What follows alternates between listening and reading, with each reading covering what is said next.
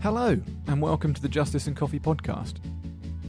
The podcast where we talk justice with a special guest over coffee. On this episode, I speak with Lexie Smith. Lexie is a trauma-informed consultant and anti-trafficking advocate heralding from Nashville, Tennessee. And in this podcast, we talk about a number of subjects, including pornography and child abuse. So please choose an appropriate time and place to listen to this. But please do listen. Let's not turn away when things are uncomfortable. Let's lean in and learn. I know, of course, that I'm preaching to the converted here. But much of what Lexie has to say is, in fact, a challenge to engage in the uncomfortable topics as a means of protecting those we love. And we get a great opportunity to do that here. I first got in touch with Lexie a couple of months ago when I was reaching out to the campaign group Exodus Cry, who are going to feature on the next podcast. And as Lexie and I were chatting, she shared with me some of her story and how she became an advocate in the anti-trafficking movement, and I was absolutely bowled over. She has so kindly offered to share her story with us on this podcast, but also to give us some great advice about how to respond appropriately to someone who has suffered significant trauma. There's some real gold in what Lexie has to say, so listen in and do share this episode with people who you think would do well to hear it. Lexie, welcome. What's it like in the US of A today? Right at this very moment, it's rainy. I'm coming to you from Nashville, Tennessee. So our summer is starting to kick off. Last night I went for a walk and I could feel it, and I'm like, yes, summer is here. I'm excited. Summer in Nashville sounds nice. We in the UK at least, it's been a very soggy start to our summer. I don't think we can say summer yet, start of May, but it's been cold and wet. We had a good April. It's cold and wet here. I don't know if it's the same in the States, but we love to talk weather in the UK. It's what unites us all. It's the first thing. If you meet a stranger, the first thing you're going to say, you walk into a shop, God, it's dreadful outside, isn't it? And then even when we get good weather, we give us 2 days and we'll be complaining about it. Wow. Oh, it's too hot. It's too hot. It's too hot here. We need a bit of rain. It's a uniquely British attribute, characteristic, I think. Well, I prefer that better than politics. I think that's like the go-to with like strangers in the US, and then people are ready to like fist fight a stranger they just met and waiting for like a taxi. We had that for about 3 years. You couldn't meet a stranger without talking about Brexit. And thank goodness it seems to have passed us by finally. It's certainly been relegated a few notches. So there's hope. There's hope. Come on. I imagine it was particularly strong when you were leading up to the election, was it? Oh, yeah. And even still after, because, Americans are real sore losers. So anyone that their candidate lost, they're, still very upset about that.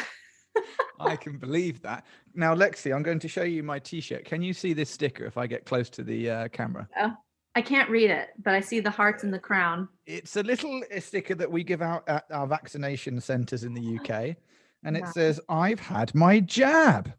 Amazing. Wearing it with pride. Now, this is not the subject of our conversation either. It's a high likelihood of getting edited out. But have you had your jab yet? I did. I was going to ask, how's your arm? Because I definitely had what they call like the COVID arm.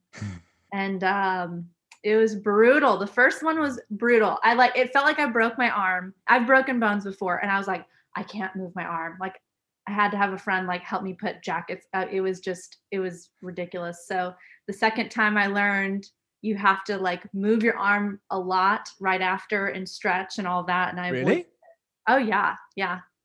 Oh, I've had a whole day of not moving this flipping arm. So listeners are going to hate me, especially the British ones, because it's actually my second jab. I've managed to do a bit of a queue jump. I think people in their mid-30s in the UK aren't generally being invited for their jabs yet, but I was doing some work for the NHS and I was offered a jab and I thought, yes.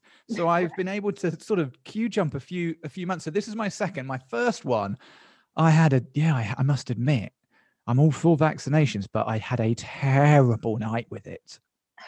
Oh no. Yeah, like shaking and all sorts. It Oh, was. So I'm prepared tonight. I'm like, I've got my paracetamol. I've picked a Netflix series. So if I have to just tough it out oh no. and sit in front of the telly all night with 1,000 layers on, but still being cold, but being hot, but being cold, but being hot, then I'm prepared. I've got my hot water bottle.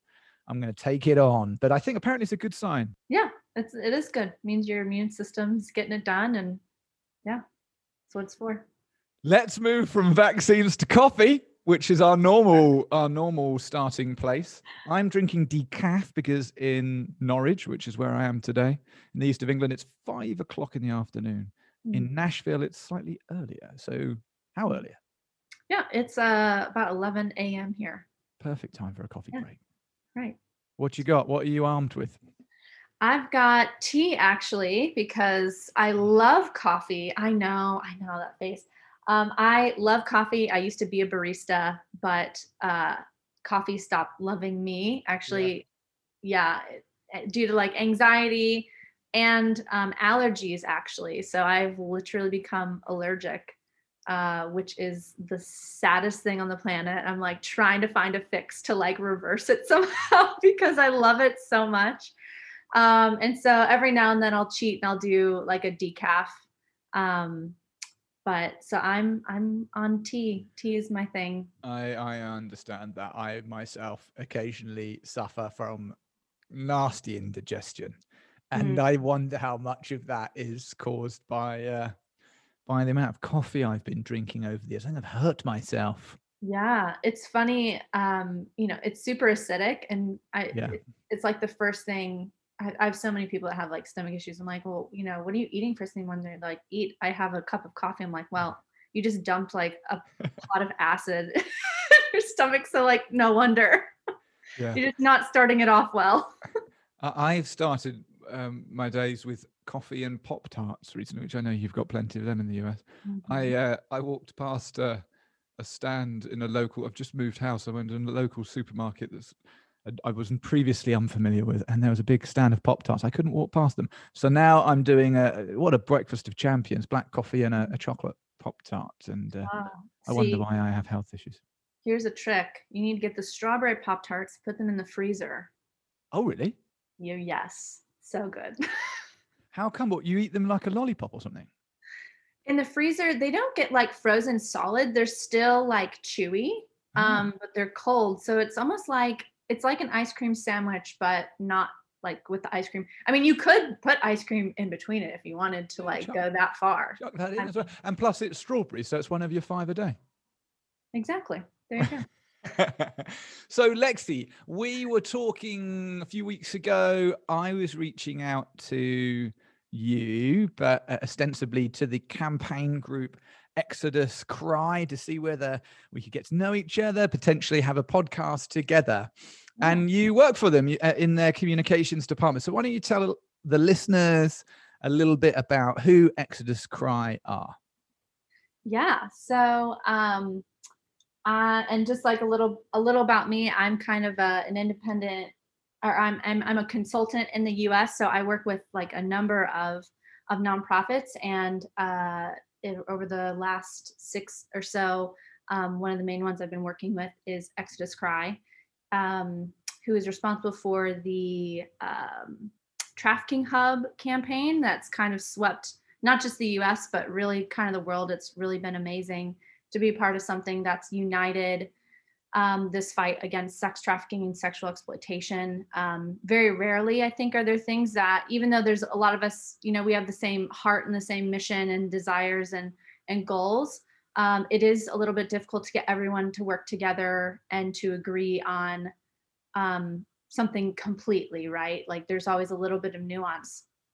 So why don't you just say what Trafficking Hub is all about? Sure. Yeah. So Trafficking Hub is a campaign to hold the company MindGeek, who owns Pornhub, as well as hundreds of other porn websites, accountable for their crimes against humanity. There has been, it's basically a tube site, so it's like YouTube for porn, and so which means anyone can upload anything, and they really weren't checking, if things being uploaded were consensual. If it was actual rape versus, something produced. not, keeping the categories and things like that under control. So like one of the most common search categories is teen, which is illegal, I think in most all developed countries. So things like that. And we've, had quite success. There's, all pretty much the major funders have pulled, from them. MasterCard, Visa, Discover Card, they won't process payment through them anymore, which is huge because once you pull money, people get real motivated to make some changes.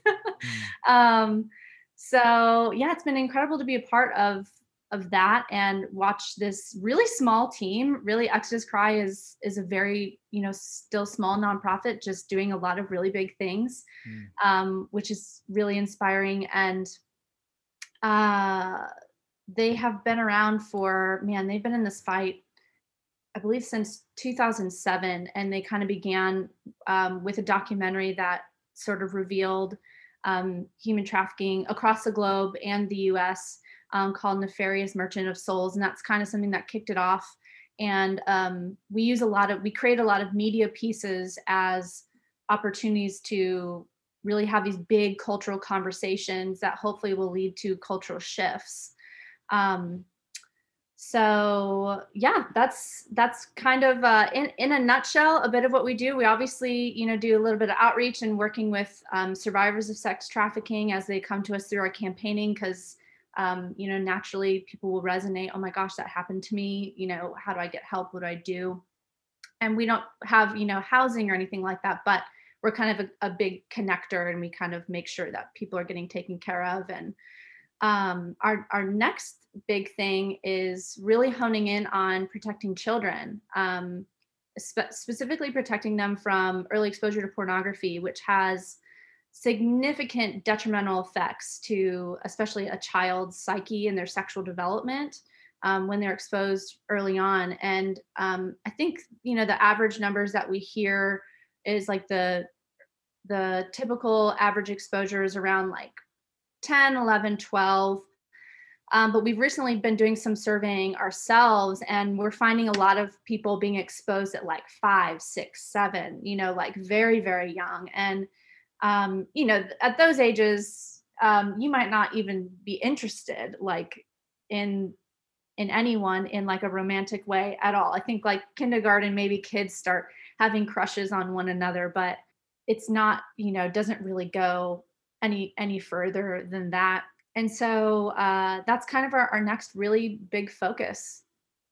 And how did you first hear of Exodus Cry? How did you get connected? How did you come to be a consultant for them? I have known about them for a really long time. They actually, the first film they did, Nefarious, they did a college touring screening of it, and they came to my college campus. And I watched the film, and it was shortly after I had finally identified as a survivor of sex trafficking. I'd been involved in the field for years, actually, and didn't identify just because of how commonly the media sensationalizes what it actually looks like and what those scenarios are. And so I actually didn't even identify as a survivor of sex trafficking until, my college years. And this film came through and just really helped me solidify that even more, which was really difficult actually to receive that. It's, almost a little bit of a label, Yes. And being like, oh my gosh, like that happened to me. That's just feels so surreal and bizarre.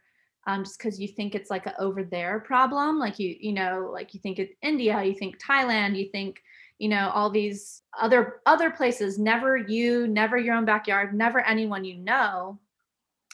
So that's where I first heard about them, and I just have followed them ever since and have loved their really strong stances on, abolition and really not backing down and having the really hard conversations. And specifically that a lot of these hard conversations they have and the topics that they're willing to tackle really go after the demand side of sex trafficking, addressing that and the root system of sex trafficking. So rather than just like doing these little awareness campaigns and like, okay, we're just going to pull the weeds out of the ground, but we're not going to do a whole lot about the roots that are there. And every year it's going to come back up, or it's going to get worse. It's going to multiply underground.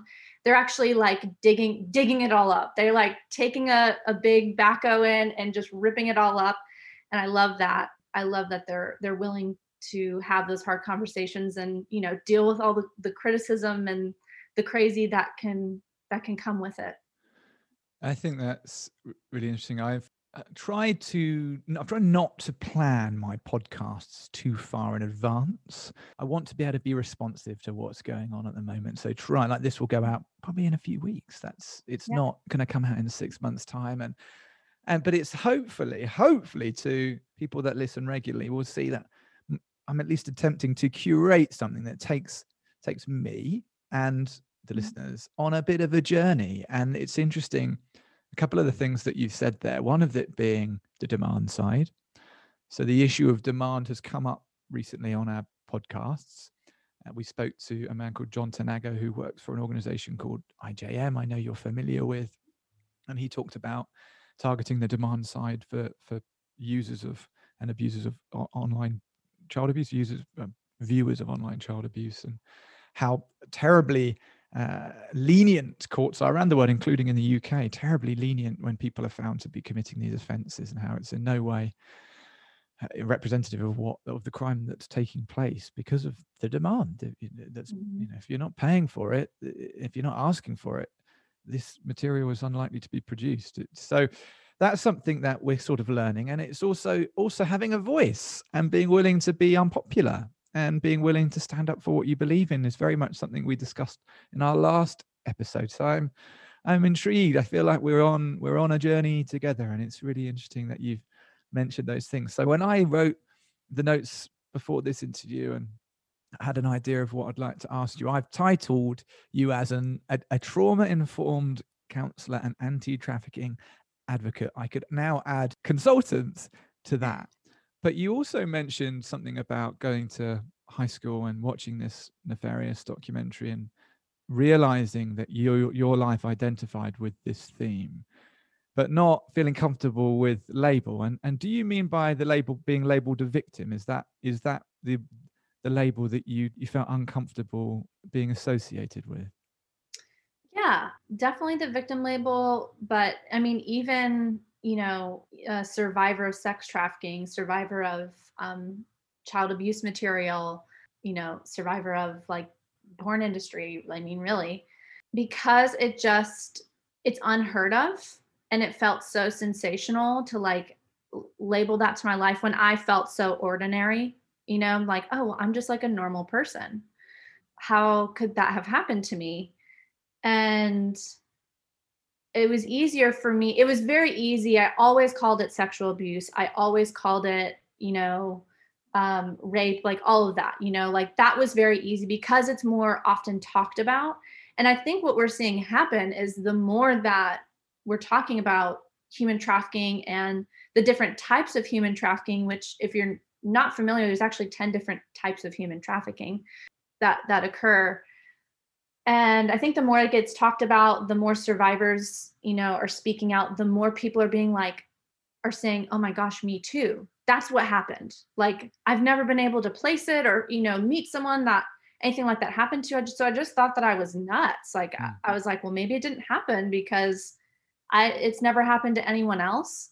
And there's something about that, finding people with, the same story, that same common thread that I think is making it a lot more comfortable for people to talk about it and to identify as that. But back, let's see, when I really started that process, it was like 2008. So really long time ago, the words human trafficking weren't even a thing. I think very, very often. I think it was only, maybe 10 years prior to that it became like a vocabulary term, that you could find in any legislation. It was like one piece of legislation in the US and really just referred to, internationals being brought over for one reason or another, not necessarily the domestic sex trafficking that was going on here in the States. And that subject, I think, is fascinating because there's a Well, there's two sides to it, isn't there? The positive part of what you've just said is that by witnessing this documentary put on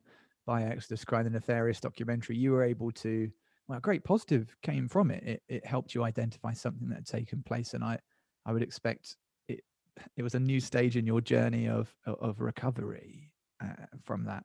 But also the bad side of it being there is a sensationalized attempt to cover this subject. There is media's attempt to condense what is a complex and sensitive issue into something that is a soundbite, something that's going to get people's attention, sort of headline material and imagery and words and snippets of stories that can be quite unhelpful and almost exploitative in nature in the way they cover what are incredibly sensitive and painful subjects and parts of people's lives. It's getting that right is a job. And sometimes I've certainly seen plenty of examples of where I've been left feeling uncomfortable, feeling that people's stories have been somewhat exploited for entertainment, not for empowerment. How do you feel about that?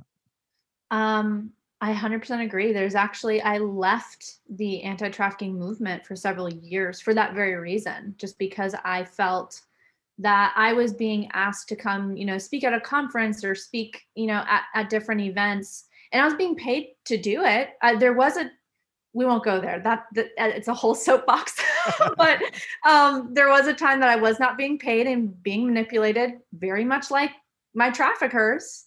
Saying, "Oh, well, don't you want to help? Don't you want to prevent this? You should want to share your story," which is just, Anyway, so fast forward, and I, finally, got the skill to start, asking and negotiating pay, and even with that, there was still just this element of I felt like a zoo animal, and I felt like a piece of entertainment rather than a person that was not only had a lived experience that I was willing to share. That if anyone's worried what's just happened to Lexie, that is her dog having a jolly good shake next to her.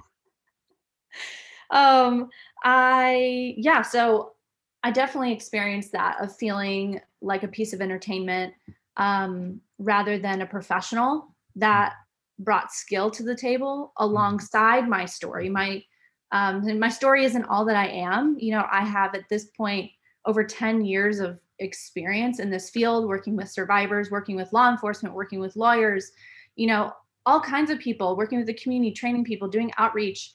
And I wanted to be asked to the table for those reasons, because I'm an intelligent woman that had something to offer rather than a piece of, entertainment, like a story, no different than, maybe a musician or something like that. Like, here, buy a ticket to like hear this person's story. It just like felt so gross. And so I stopped doing it completely. I like left the field entirely and just kind of went off into, marketing and communications, just like full time, did that for a while.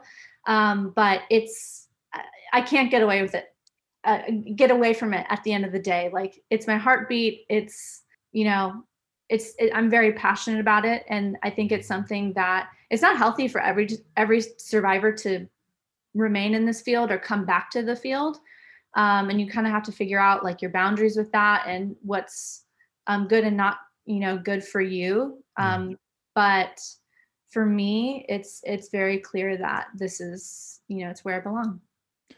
Well, Lexie, you so kindly, when we spoke a few weeks ago, you were so very kind in offering to share your story with us. And we'd love to hear from you and hear your narrative. And I think there's lots of interesting points there, one of which being a story that really challenges perceptions.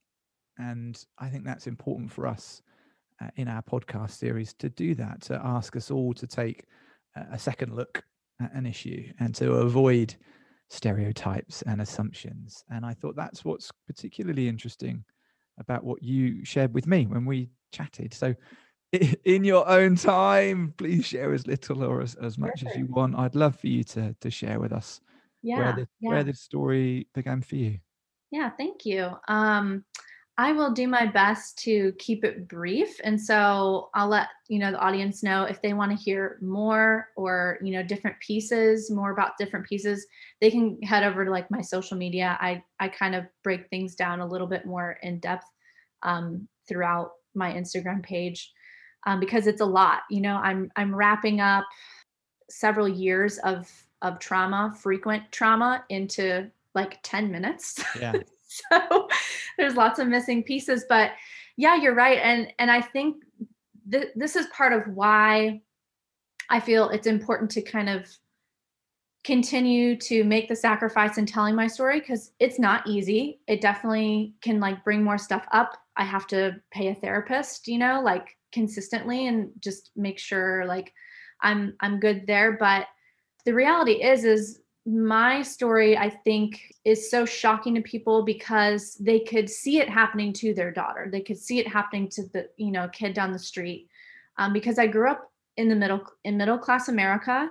The home that I was trafficked out of, I experienced residential trafficking is like the category of sex trafficking that I experienced. When I posted some pictures of this house, and it looks like a Leave It to Beaver neighborhood, like literally happened in a cul-de-sac, in a nice neighborhood. My family was really involved in the community, really involved in a faith community. We were constantly in church, really just the type of family that you thought had it all together. There was nothing wrong there. There was nothing going on in my home. There's not like overt abuse going on in my home that would necessarily make me more vulnerable. I wasn't running away from home. I didn't have a drug problem. I just was conveniently, wrong place, wrong time somewhat, but that's happening constantly nowadays, especially with social media and the digital age. Because back then, we didn't have anything like that. I didn't have a cell phone. I wasn't talking to random people. We had instant messenger. And I would talk to people on there sometimes, but not to the extent of what kids are experiencing now online. And I think that's something that a lot of people have a hard time comprehending, that just because your child isn't necessarily potentially dating a trafficker or speaking to someone in person at school, or however in person, doesn't mean that they're not talking to someone, doesn't mean that they're not being exploited out of their bedroom while you're downstairs making dinner. It's very, very, very common, very common. And so what happened for me was, I think part of really what made me vulnerable was my family's inability to comprehend that something like that could ever happen to me. Obviously, that wasn't even on anyone's radar back then. Like, this is like early 2000s, not even on the radar. But I don't even think the possibility of being sexually abused was even on their radar. Just because they did take such good care. They did, try to keep tabs on where I was and what I was doing. But it still happened. It still happened to me. And basically what happened was my grandmother there was a young boy that lived a couple doors down, and he did not have a good home life, and he did not have adults, that cared a lot about him, or enough of them around. And so she would invite him over for dinner and make sure he, had at least one good hot meal a day, and that someone nearby cared about him if he ever needed anything, which is a great, beautiful thing, right? Yeah. We would all hope to hear more stories like that. However, they didn't monitor his access to me, and we were allowed to play as if we were close in age, and really without much supervision or conversation. There was never a conversation of, what is appropriate touch? If you feel uncomfortable with him, please let me know, and let me know why. You're not going to be in trouble, things like that. And I think parents assume that their kids just know that they can come to them, but you really don't. I think as a kid, all of us remember this feeling of like, you're constantly somehow going to get in trouble, Yeah. 'cause you're still trying to figure out life. And you're just used to your parents kind of squawking at you all the time. And so you're always afraid of getting in trouble. I feel like, even if you grow up in a great home, and there's no abuse present, you're just like, oh my gosh, like I'm going to screw up somehow and somehow get grounded or yelled at. So that never happened. And he developed a sexual relationship with me like very quickly. And I had previously kind of been primed for this through other sexual abuse that happened earlier prior to meeting him, through other family members, like distant cousins that I was frequently around. And not, I think that does make me vulnerable a little bit more so, made me a little bit more vulnerable simply because I had already been conditioned to that type of activity. So there wasn't going to be a significant shift in my demeanor as a child. And that's something people are always like, well, how'd your family not know? It's not. And I think people don't understand how vastly different child psychology is from adult and the way children respond to Yes. issues. Depression in children often shows up as anger and rage and outbursts, which also is like a normal child thing. Yes. Like kids can just be moody, especially teenagers, especially preteens. And so it's really easy to brush stuff off and explain it as something else or just part of their normal development. And that's why, I think hearing from professionals is really important, and letting your child see a professional just to make sure, that it is a normal thing and there's not something else going on. And so I was really used to that kind of activity, and kind of fast forward things. There's a bit of like a grooming period for probably about 6 months to a year before he actually sold me to one of his friends. And the way that he would do this was he told me to pretend like I was riding my bike around the neighborhood, which a very normal activity for kids in the early 2000s. You just hop on a bike, tear up the neighborhood till the sun went down, and come back. But typically I wouldn't be gone for more than an hour, which wasn't enough time to alarm anybody. And he would tell me to pretend like I was riding my bike, and there's a path that kind of cut through his backyard. And so I would get on that path, appear as if I was taking this path into a wooded area, and then end up in his backyard going into his house. So that's kind of how it got arranged. And it was very clear pretty quickly that he wasn't inspired to do this alone, that there was someone that had been training him, that he had been recruited into an organized crime group. He wasn't just this like mastermind 16-year-old, criminal. He was vulnerable too. He didn't have people either. And he found a group of people that, helped take care of him. And there's all kinds of stuff there and reasons why, kids and children gravitate to gangs and organized crime groups. And that's kind of what happened to him. And so things kind of started out, him and I, he filmed some sexual activity, some different events. And after that, there was a major shift in what I can just assume is that they used that footage to advertise me to potential buyers in the community. And this is kind of like dawn of internet pornography, like around this time, right? So there's really like no regulation on stuff. Like it's not really being watched by law enforcement or anything like that. And so I have no idea how it was distributed, but. Could you tell us what age you were at this time? I was 10, like between 10 and 11 by this time. So we met when I was like around 9.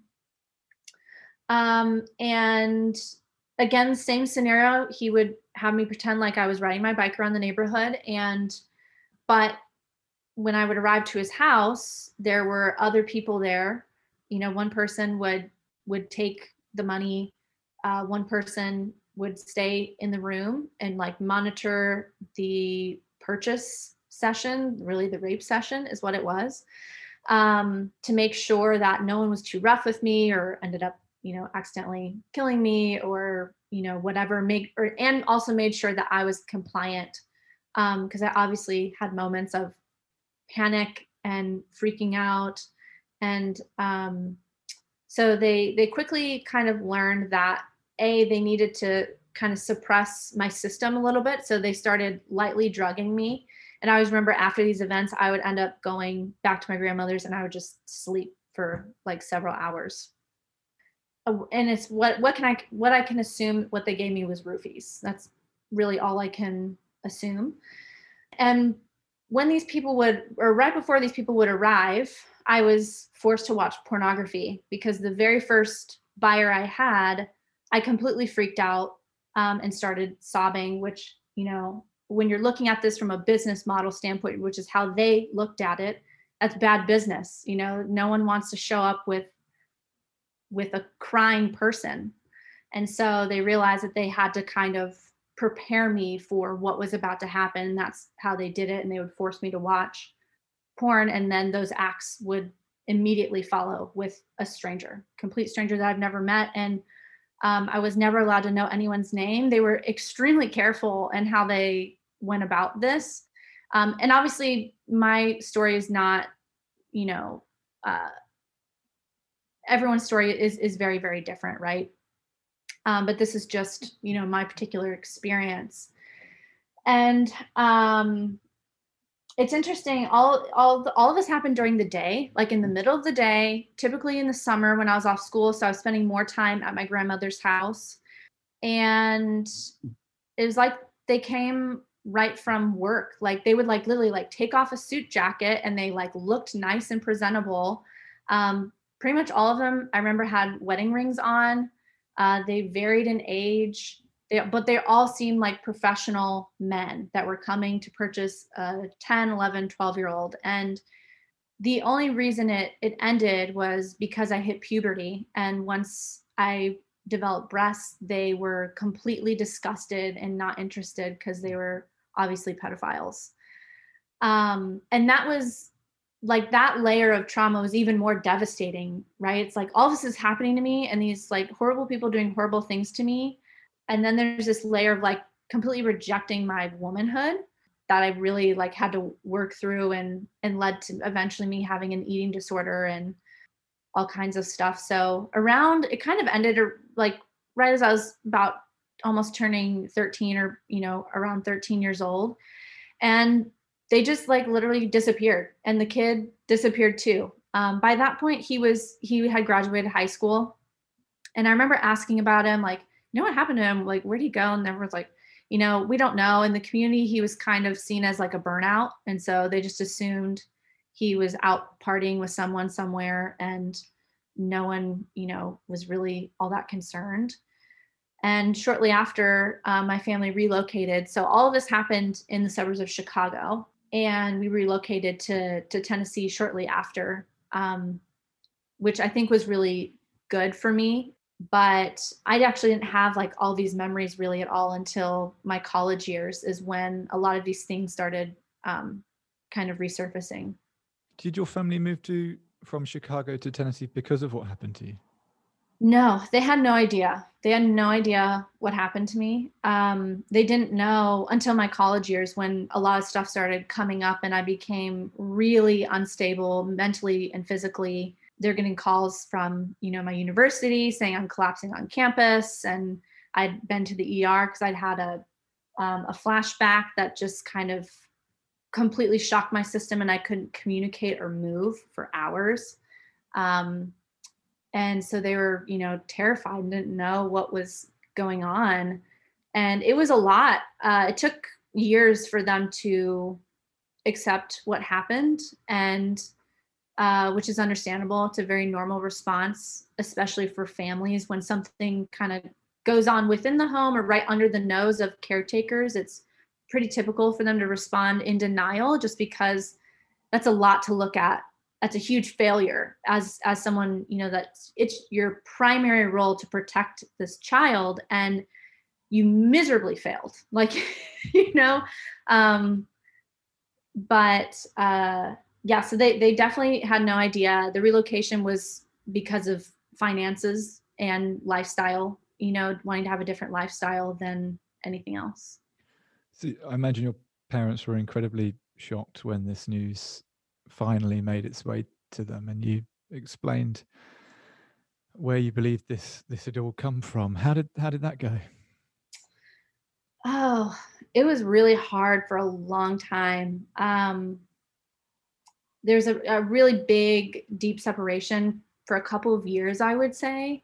And then finally, my mom started just kind of learning more about trauma and learning more about specifically sexual trauma.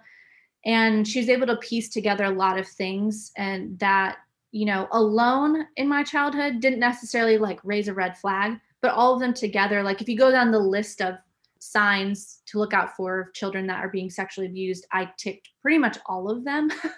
And so she was like, oh, okay, yeah. So that, and then just hearing from professionals, from the psychologists and psychiatrists that I was seeing. And there was this big stupid theory in the 80s that went around. It's so dumb, it's not true at all, but it plagues still a lot of survivors. I just spoke to someone yesterday there was some study that came out stating that there could be false memories, things that come into your consciousness that aren't actually real, but it's been completely debunked. However, the debunking research hasn't circled like the original, just because the original just seems so sensational. Yeah.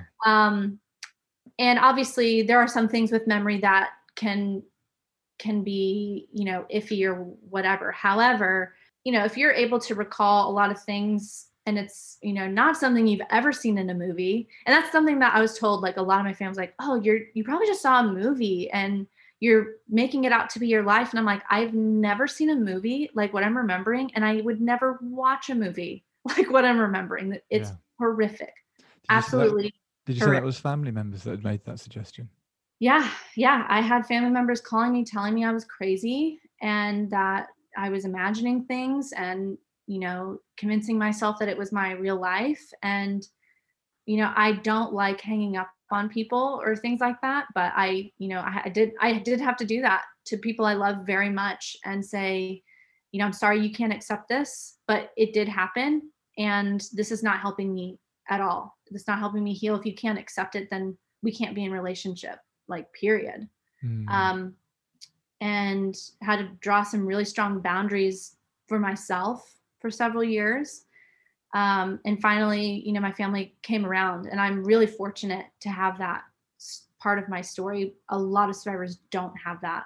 Most survivors have to cut off their families completely, especially those that experience familial trafficking, which is trafficking within the home, typically by, a direct caretaker. That's not what happened in my case. So I didn't really have to come to that hard decision. But yeah, it took a while, but eventually they've accepted it, and they're really supportive, and I'm proud of me for what I do in my advocacy and how I've chosen to take the power back from those people that everything that they took from me, I'm kind of reversing it on them, and it feels really good, and it's something that they're happy that I'm able to do.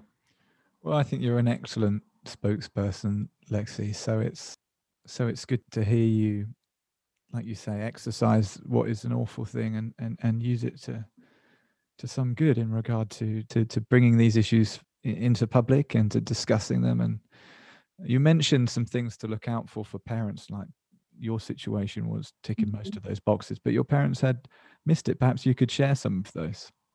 Yeah, of course. So a lot of times trauma will come out physically.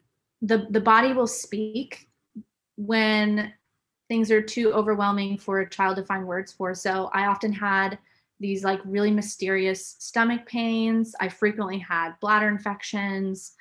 I slept a lot. I would come home from elementary and I would take like a 2-3 hour nap. That's really not normal. In school, they diagnosed me with ADHD or ADD and dyslexia, which is somewhat accurate. However, what was happening was I would go to school and I would be dissociating the whole day. So the way my teacher described it to my mom, when, you have your parent teacher things and you kind of get an update on how your child's doing, she would say, Lexie's here, but she's not here. She's kind of just drifted off, and I don't know if she's daydreaming or what's going on there. And so they thought it was a educational development issue. Really, it was trauma. I had a really difficult time connecting to people. I had a really difficult time managing my moods and my emotions, very explosive. I dealt with night terrors and had trouble sleeping. I was depressed. And again, depression shows differently in children. The way, I had a lot of anger, and I would, as kids are a lot better at trying to get their emotions out. even if they don't have words for it. And I would take bouncy balls and I would chuck them at my wall. And my mom would come in the room. She's like, "You are going to blow a hole in my wall. You have to stop." So it can look different for all kids. And so I would just encourage people to kind of do like a quick, search on the internet and just get that list of stuff and make sure that's kind of in front of you. Even if it may not apply to your children at some point, it could apply to a child that you might come across at some point in your life that will give you a bit more of a red flag system. But the biggest thing I tell parents is to trust your gut. And that's something that my mom and my family deeply regret, because they had a sense about this boy that ended up being my recruiter into this trafficking situation, as well as the boys that abused me when I was younger prior to that situation. But they didn't feel like they had enough reason or evidence to, not allow me to be around them. And so they just kind of let it continue. And that is their biggest regret. And so that's the biggest thing I tell people is just trust your gut. Like, you don't have to have a reason. That's there as like a protection measure. Everyone has it, even if, like as a survivor of trauma, sometimes we feel like ours can be a bit broken, but it's actually even more tuned in, I think, than other people. So if you have an off feeling about a person or a child's friend or whatever, just trust that and have open conversations with your kids of like, "Hey, do you ever feel uncomfortable around this person?" They'll tell you. But oftentimes they need to be invited to have those conversations, because either they don't know how to initiate that, they don't have the vocabulary for that, or, they need help. And that's why there's adults around them. Like, it's our job to try to help children navigate things and find language for stuff. But most of all, I really wish someone would have taken me to a child psychologist, a play therapist specifically, because there was a time that I did speak about the trauma that happened prior to my trafficking. I talked about it while my trafficking was going on. And if people had responded properly to that situation, which would have been to get me into mental health care with a professional that, specializes in that, they would have found out more information, and people could potentially be in jail, serving sentences that they should serve, but they're not. I think there's a huge expectation that is wrongfully placed on a child to come forward and make allegations about what's happening to them.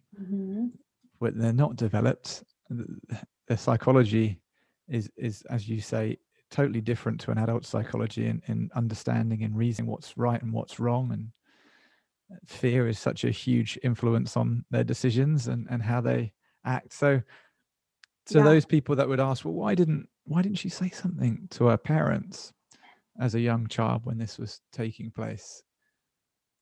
Perhaps that question should be different, and it should be it should be posed to people who are responsible for your care. And why aren't they having these conversations? Why haven't they given this child access to discuss these issues? I've heard you articulate brilliantly when I was doing some research, Lexie, on use of language, is introducing children not being too concerned about parking issues of their bodies, right? Talking about their genitalia and being familiar with telling mum about things or dad about things, and rather than, oh gosh, we're not going to confront that, right? Certainly as a British kid, this is not something we discussed.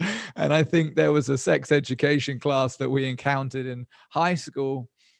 I don't know, I think what you'd call maybe fourth grade. Well, fourth grade in the US, about year 9 is what I'd call it. So maybe like 14. Okay. Is that about right? Yeah. And at which point half the kids in your class are having sex. Oh yeah, 14, 15, it's too late to start. Okay, so now we're finally awkwardly all going to stand around and shuffle in our seats as some poor teacher excruciatingly goes through what sex is and how to put on a condom and all these things. And we've got to do that earlier, haven't we? Appropriately, of course, but it's a preventative measure. Don't ignore the subject. Don't shuffle away from it out of awkwardness or whatever, a sense of protection. Almost, I don't want to confront it. It's such a awful reality, or let's just hope that we don't have to confront it. But that's not helpful, is it? Yeah, no, not at all. I think you're spot on. And I think like what I described earlier in the reason why the trafficking ended was because the fantasy was broken. And when you teach a child like, straight away, this is your penis, this is your vagina, and that we use those terms if they ever encounter someone, rather than teaching our child to say, no, you can't touch me in my privates, which is, I feel like that's pretty common. Um, Language like that is actually stimulating for a predator. And if a child uses the proper terms, it breaks that fantasy right straight away. And they're like, oh, shoot, someone's talking to this kid. They're going to tell. Like, nope, I'm out. And you're right, talking to like kids, sexual education should be coming from home, should be coming from parents. And I get it. It's so awkward. It's so weird.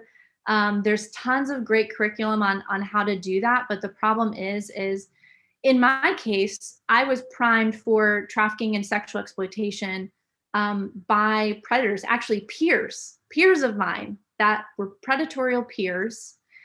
And kids now have the same situation, but they're also being primed by culture and by media, by the things that they're consuming, whether it's in their home or they're just hearing it happenstance, around class. For example, I grew up in a very conservative home.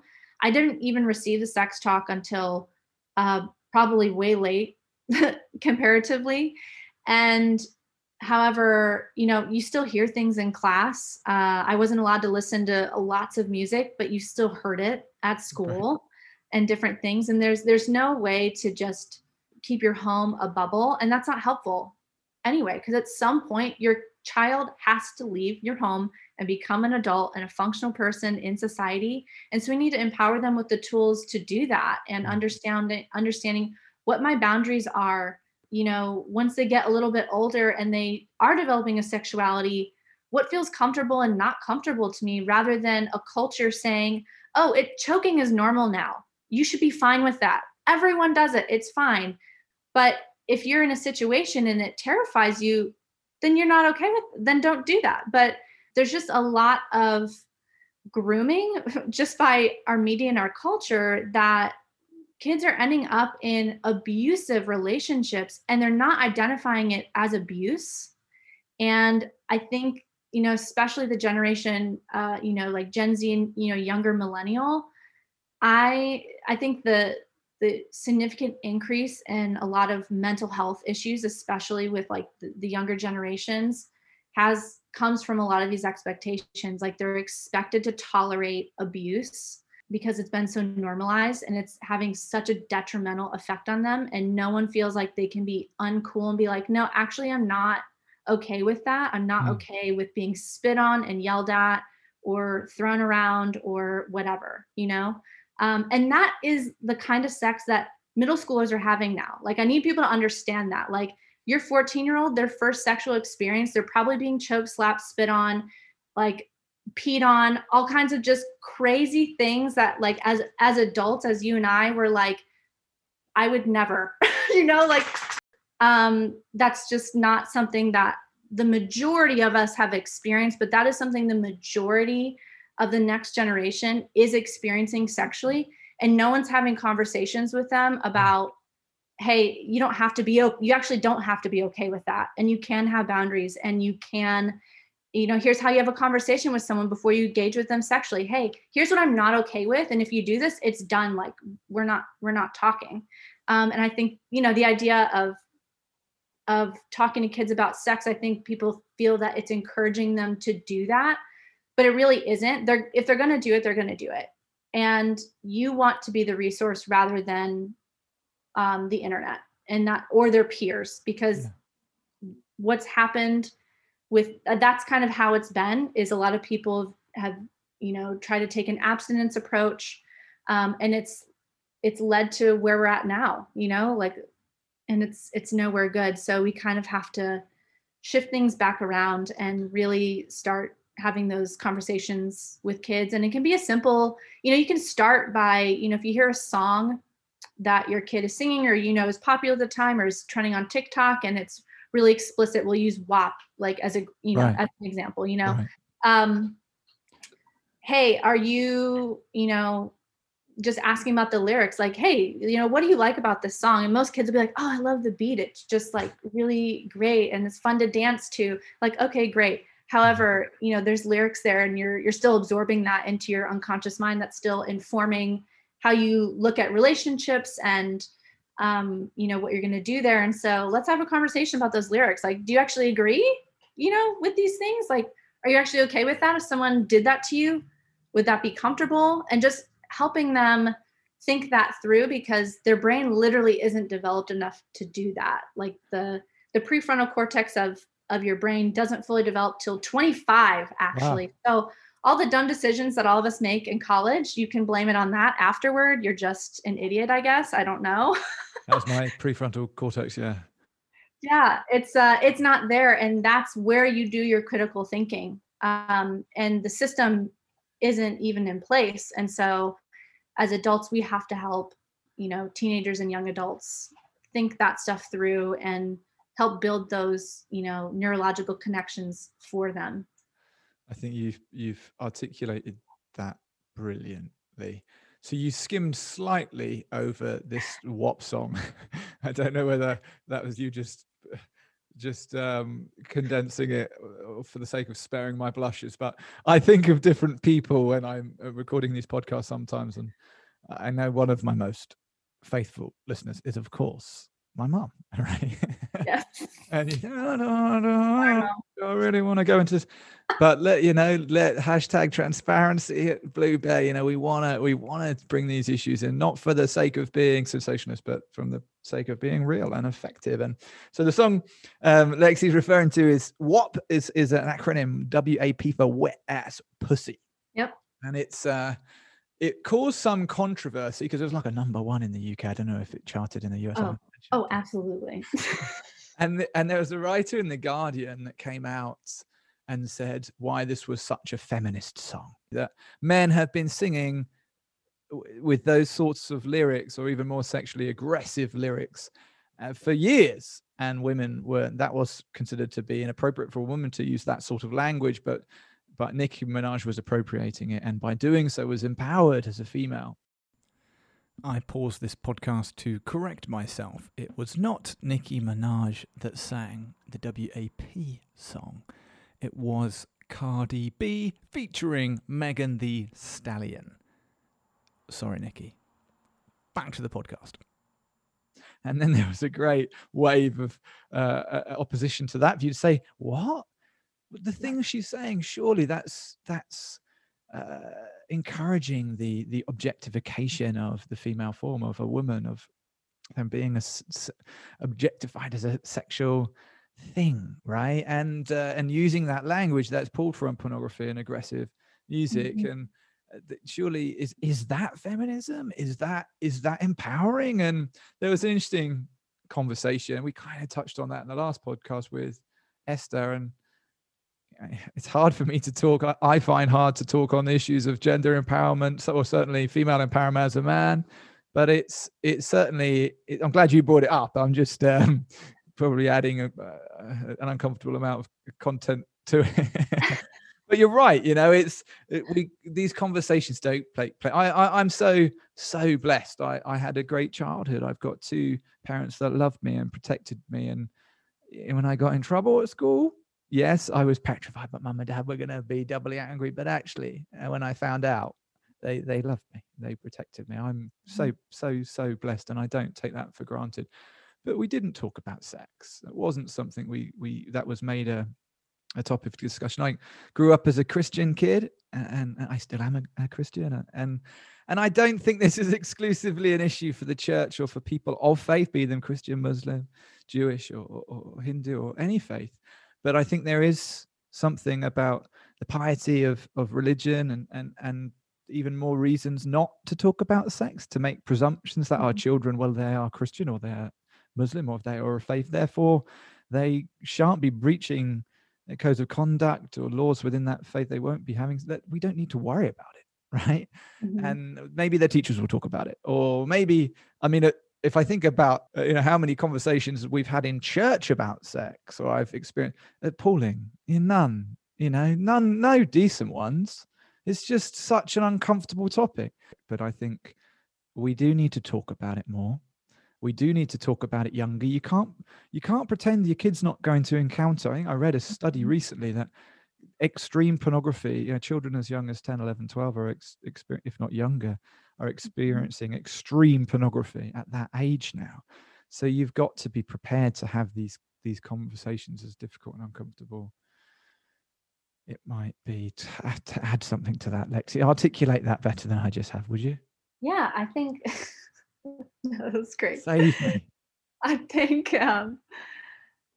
you're spot on, and doubling back a little bit on like the feminism stuff. Really, that's the narrative of trying to like take the patriarchy and flip it against itself. Is like, it seems to be like a method of some feminism, like some forms of feminism, but really it's just a counterfeit. Like you're still functioning in the suppressive system that a man built but you're in a different way. Instead, like, oh, well, I'm going to take the money instead of him taking the money. It's like, you're still within an oppressive system, that requires you to look this way, act this way, all of these different things in order to be desirable, in order to make money, all of that stuff. And is that really empowering? Or you just, I would say no. And I don't think there's anything wrong with, feeling good about how you look as a woman and owning your sexuality and all that stuff. I think that's perfectly fine and is a good and great thing, because, the pendulum swing, anytime the pendulum swings like way far one way or the other, it just comes with a lot of bad side effects, right? Right. A lot of damage comes with that. And so I think that's what, as a woman and as someone who, I was, not just because I experienced sexual exploitation, but, I've grown up in a very hypersexualized culture, seeing women on magazines my entire life look a certain way, and just becoming aware of how that influences me and how I think and speak to myself, within my own head, and how I am getting stuck in oppressive systems, and trying to determine, okay, is this actually empowering me? Or am I just trying to find a way to be happy in an abusive situation? Am I just trying to figure out how to cope in this? And you create a lot of, I think what happens is you create a lot of lies to stay in things that you have to believe in order to stay. And this is like, this will probably sound familiar to those that are familiar with women that stay in abusive relationships. Like, why do you stay? And you come up with all these reasons why, just because leaving is so difficult and so unknown. And there just doesn't seem, or you can't see any other option. Like, oh, well, there's not really, this is it. I have to find a way to work with this. But there's so much more out there. As far as kids and preparing them, I think, the way you think of it is like, okay, you're not going to, when your kid is learning to drive, you're not just going to throw them the keys and toss them in the car, right? And good luck, like probably best if you don't drive. This is like a metaphor for having sex, right? It's probably best if you don't drive, but if you're going to, just be on the lookout for signs and wear comfortable shoes. Right. Yeah. But no, like you get in as a parent or a caring adult, and you teach them how to use the car. You teach them, how to pay attention to roadways and proper ways to drive, so they don't end up dead in a ditch somewhere. Right. And so I think we have to take that level of care on every level with our kids. It's not just sex and relationships. It's like how to have friendships, how to function in a workplace, like how to do an interview, and what's like a healthy work culture or not work culture, like, just putting in a little bit more work in like the soft skills area. And I think that's harder for parents. Like it's easy to just like go to work, throw some food on the table and keep a roof over their head. That's easy. Literally anyone can do that. The government does that for lots of kids. Okay. But what they actually need is the emotional preparing and training to go through their whole life. And so that's all I'll add there. I suppose the good thing is when we're talking to parents now, we're not talking to our parents, are we? We're talking to people. Well, I'm 35 and my brother's a year older than me. He's got 2 beautiful girls. We're talking to people our age, right? I guess I know you're younger than me, but I like to refer to people in one big broad category, especially younger people. I like to try and associate with younger people, keep me in the know. And but we are so maybe there's some hope, because it might be hard if someone listening to this thinking, God, can you imagine my parents having conversations with me about sex? I can't think of anything worse. But actually, we're talking about ourselves now, aren't we? We're talking about this generation that are raising young children. It's on us to be more proactive about dealing with these topics. I wonder if it would be indelicate or cumbersome to try and to ask you this, because I wanted to ask you earlier, but you speak so well, and it's not totally coherent with what we've just covered. But I was thinking earlier on whilst you were talking and going through that period of realizing what had happened in a younger stage of your life, I wonder how you'd advise people to deal well with a family member or a friend or someone you're in a relationship with that starts to discover past trauma, and whether there are things that you could say from your experience that were really unhelpful or really helpful. Could I lump that on the edge there? No, that's great. I think it's a great question. And I think the least helpful thing that anyone can do is start asking a bunch of critical questions, because it automatically communicates that you don't really believe them. Even if you say the words, I believe you, if you quickly follow with almost sounding like an interrogator, like, well, how'd that happen? How did you meet them? What were you wearing? Like, why didn't you tell anybody? Did you tell your mom? It's just not the time and place. And you're really not the appropriate person, honestly. I think whenever someone does that, I think what people need to understand is what's going on behind the scenes. I think this will help people like show a bit more care and compassion in these moments where this happens. So I'll tell you that when I finally developed the courage, and it took months, if not like years probably, to develop the courage to finally tell someone, because there's been so many threats and you've been so gaslit, as someone that's gone through any amount of sexual abuse, trauma, but especially if you've been trafficked. And for me, I was threatened with the safety of my sister. They told me if I said anything that they would do the same thing to my sister. So that always, and at the age of 10, you just take adults as like dead serious, right? And so you have to understand, like when someone gains the courage to say something to you, the amount of fear that they have to overcome to get the words out of their mouth, or they might not even be able to get the words out of their mouth. They might even I often had to write letters to my parents. I think that's why I'm a pretty well-spoken writer now, even more so than speaking, just because that was the primary way I was able to, find the words to say. So know that they are terrified, absolutely terrified. It doesn't matter if it like they got raped one time or if they've been raped multiple times by the same person, if they're trafficked. They are absolutely terrified to come forward with this information because they don't know how you'll respond. And we're afraid that we're going to be treated differently. We're afraid that people are going to like kind of pity you and kind of like, just treat you almost like a child, but you're an adult. Or sometimes, you are a child or you're a teenager, and you just, no one wants pity. That doesn't feel good. It doesn't feel empowering. And so knowing that when someone comes forward, that's kind of what's going on, right?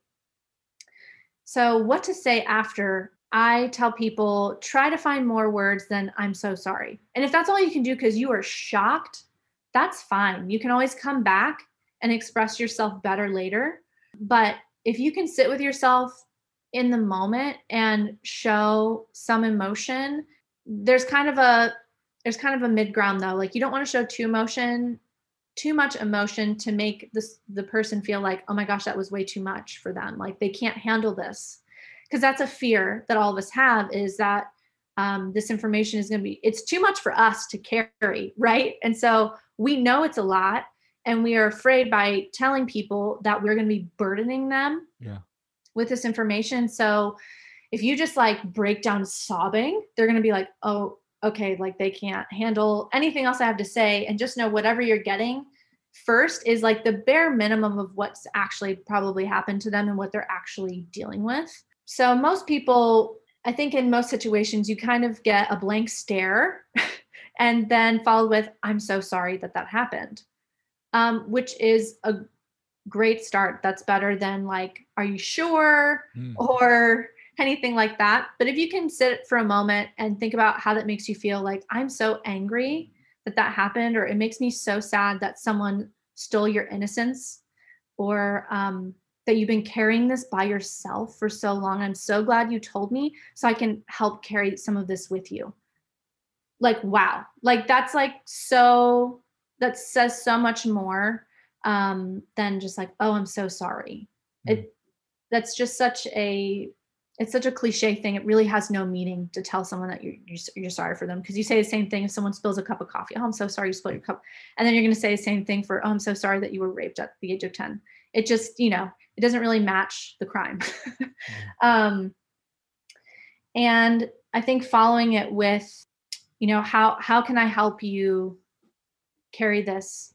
Or what do you want to do now? And empowering people with choice. I think a lot of times when we hear about someone's trauma, we go into like a crisis response mode and wanting to like fix it. We just want to like fix it and make it better.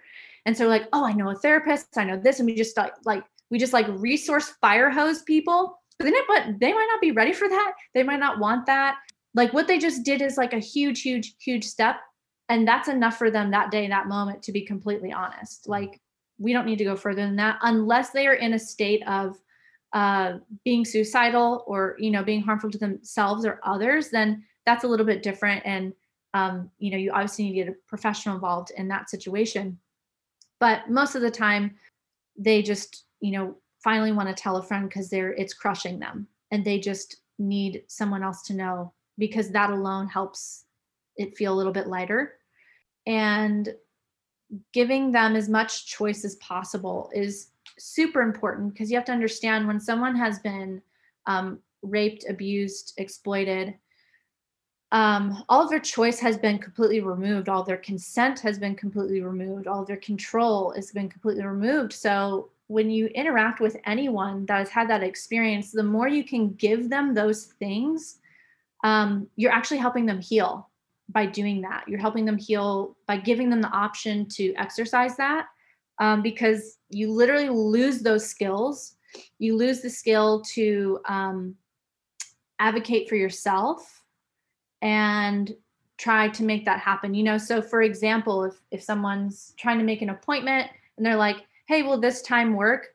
A lot of times this friend would be like, oh yeah, sure. Even if it doesn't work at all, and they're going to have to like way rearrange their life, and it's going to be so stressful.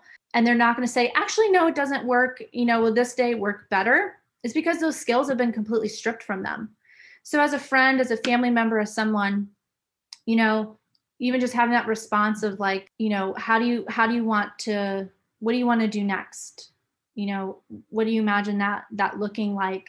It gives them full control of how you're going to respond, which is really the scary part of telling people, because you don't know how they're going to respond and what's going to happen. Like, are people going to force me to, do all these different things? So I hope that makes some sense and gives people a little more context. So good. So valid. Those points were brilliant. You've given us so many great takeaways from this conversation, Lexie. Thank you so much. So I'm going to end with the same question that's posed to every guest, which is, what gives you hope? What gives you hope for our future? I think what gives me hope is every human's ability to heal and evolve and become better. I think when we all do that work for ourselves, collectively, we become a better society, a better culture, better friends, better family, better parents. So that's my hope. Is that things can change, people can change. Yes, indeed. And how can we support you in your advocacy and your work? Yeah, so feel free to find me on Instagram. My handle is Lex the Advocate, naturally, obviously. And if anyone has listened to this and professionally, you're like, wow, there was a lot there, even from like a psychological standpoint, that could really inform your work or your business or something, feel free to reach out to me. That's what I do. I'm a trauma-informed consultant. And so I look at, different systems, whether it's law enforcement, law, even a business that works with survivors or a nonprofit or different things, and figure out, how to make it more trauma-informed and therefore more successful in being able to combat sex trafficking and supporting survivors of violent crime or of human trafficking. Wow. Yeah. What a brilliant cause that you're championing. What a brilliant cause you're championing, Lexie. I'm never going to use that word ever again. Lexie, it's been great having you on the podcast. I've really enjoyed us chatting. And like I said, I think there's so much in this. I'm looking forward to listening back to it actually and excavating it for wisdom. Thank you so much for sharing with us. Thanks for having me. Isn't Lexie a talented communicator? I would totally book her to come and speak to my school, business, church, police force about how to better respond to survivors of abuse and exploitation. There were loads of learning points there. I think the advice Lexie had for parents about trusting your instincts and inviting your children into a healthy dialogue on the subject of sex and sexual intimacy. Children might get an input of sorts at school on sex education, but I can almost guarantee it will be woeful. If it was anything like my memories of Mrs. Wright demonstrating aggressively how to put a condom onto a plastic penis, which in truth did nothing other than to terrify every boy in the classroom and cause us all to cross our legs in sympathy for the educational phallus being so unsympathetically handled. The fact of the matter is that children are accessing pornography at a younger and younger age. A study in 2016 found that 94% of children who had admitted viewing pornography did so by the age of 14. A few years later, a study in 2019 by the British Board of Film Classification found that children as young as 7 or 8 years old are encountering hardcore pornography. This is not a subject that parents and teachers should be passing around like a hot potato, hoping that the other party will deal with it. Dialogue, openness, instinct. It's interesting because it chimes with what Alani Bankhead, the special agent from Hawaii who we spoke to earlier on in the podcast series, what she said. The best way to protect your children online is to love them, take an interest in their lives, and ask them to share with you who they're talking to online or what they may have encountered. I also thought a major takeaway for me is what Lexie said about how to respond to a friend or a loved one who reveals to you that they have suffered trauma, in this instance, sexual abuse, and how searching questions really don't help. When did this happen? What did they look like? Why didn't you tell me? But a more appropriate response might be to thank them for their confidence in you and committing to walk with them and support them however you possibly can. It's good stuff, isn't it? You can follow Lexie on Instagram at Lexie the Advocate. Do reach out to her if you think that her consultancy might aid you in some way. On the next episode, I'm talking with Benji Nolo, the director of the documentary Nefarious, Merchant of Souls, which Lexie referred to at the start of our conversation. Benji is also the founder of the Exodus Cry campaign group, so do listen in on that one. This podcast was produced by Blue Bear Coffee Company. We fight slavery through coffee. Come check us out at bluebearcoffee.com or follow us on social media at Blue Bear Coffee Co. Sending love wherever you are. Keep fighting the good fight. Peace.